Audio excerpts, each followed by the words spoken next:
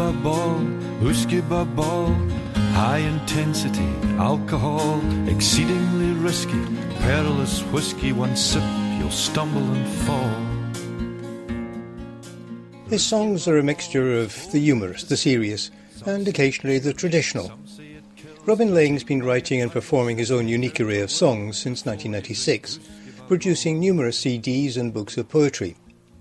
He says that deciding to become a full-time folk singer was very much a step into the unknown. In fact, it wasn't necessarily his first idea about what he should be doing. I had a real job once, which I gave up to become a musician.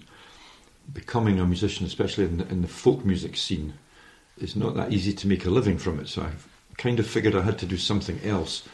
Toyed with the idea of writing in a sort of journalistic way. It was difficult to break into that. I had the idea to put together a whisky show, collecting songs and poems, and that way combining my two passions for music and whisky, and actually put on the show in Edinburgh, mainly for tourists. I was putting it on once a week in the Tron Tavern. I got some help to make that show happen, and people were coming along, not just tourists, but local people were coming along and saying, hey, this is really interesting. So the word spread? The word spread, and people were asking me, where can we get a CD of the whisky songs? And I thought, maybe I should do that. So with the help of Green Tracks, we fairly quickly turned round the first CD, which was called The Angel's Share. The Angel's Share is a mixture of Robin's own songs and the traditional, all drawn from his own rapidly growing collection. There were 3 kings into the east, 3 kings both great and high, and they sworn a solemn oath John Barleycorn should die. They took a plough and ploughed him down, put clods upon his head, and they sworn a solemn oath John Barleycorn was dead. Once you start digging, there was enough material for a book, so fairly quickly after that, I put together the Whisky Muse, which was a collection of 96 songs and poems from Scotland about whisky. You know what it's like when you start collecting things and people say, hey, have you heard of this? Have you seen this one?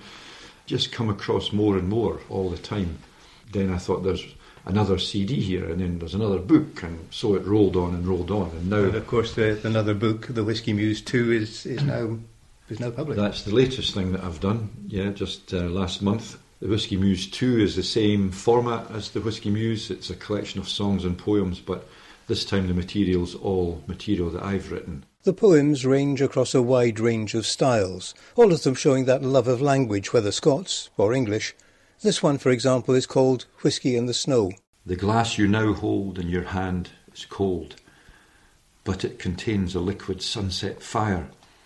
The heart and soul are warmed by glow of gold. All day we watched a snowy scene unfold. Banks and drifts of snow grew ever higher. The glass you now hold in your hand is cold. Now here we stand, and precious drops we hold. What better contrast could a man desire, as heart and soul are warmed by glow of gold? In whisky, tales of summertime are told, ripe barley and the happy songbirds' choir. The glass you now hold in your hand is cold. The snow is fresh and new, the whisky old. The land has donned a linen white attire, as heart and soul are warmed by glow of gold. We sip and find our spirits are made bold, and more we can the scene admire. The glass you now hold in your hand is cold, but heart and soul are warmed by glow of gold. Robin travels extensively, mainly to countries where whisky, single malts in particular, are well appreciated, mainly in Northern Europe. I tend to keep it pretty light-hearted as well, so I do have quite a lot of serious songs about whisky. It's a wonderful subject, and if you write scores of songs about whisky, you're always looking for new angles, and they're not always humorous.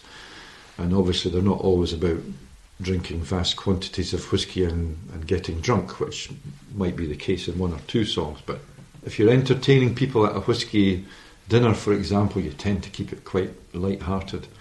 So the kind of thing that goes down well would be whisky for breakfast. I've got a song called Whisky for Breakfast. Special sipping whisky, that's the kind of stuff that people seem to enjoy. I take whiskey for my breakfast to see me through the day. Just one little whiskey helps me on my way.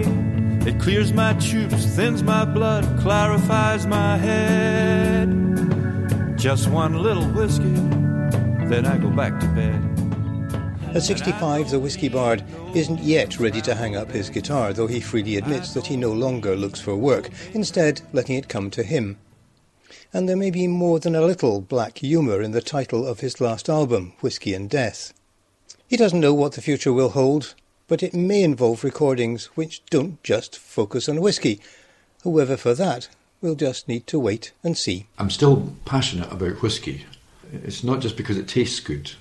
It's because it's the one thing that Scotland does better than anybody else in the world. And I think for a small country that's really quite an important thing. It's a feather in our cap and something we should celebrate. All around the world, people they know the word Scotch sometime before they know the word Scotland. It's our contribution to humanity, if you like, and we're up there on top. Hopefully we'll stay up there on top, but things are changing all the time in the whisky world, as you know.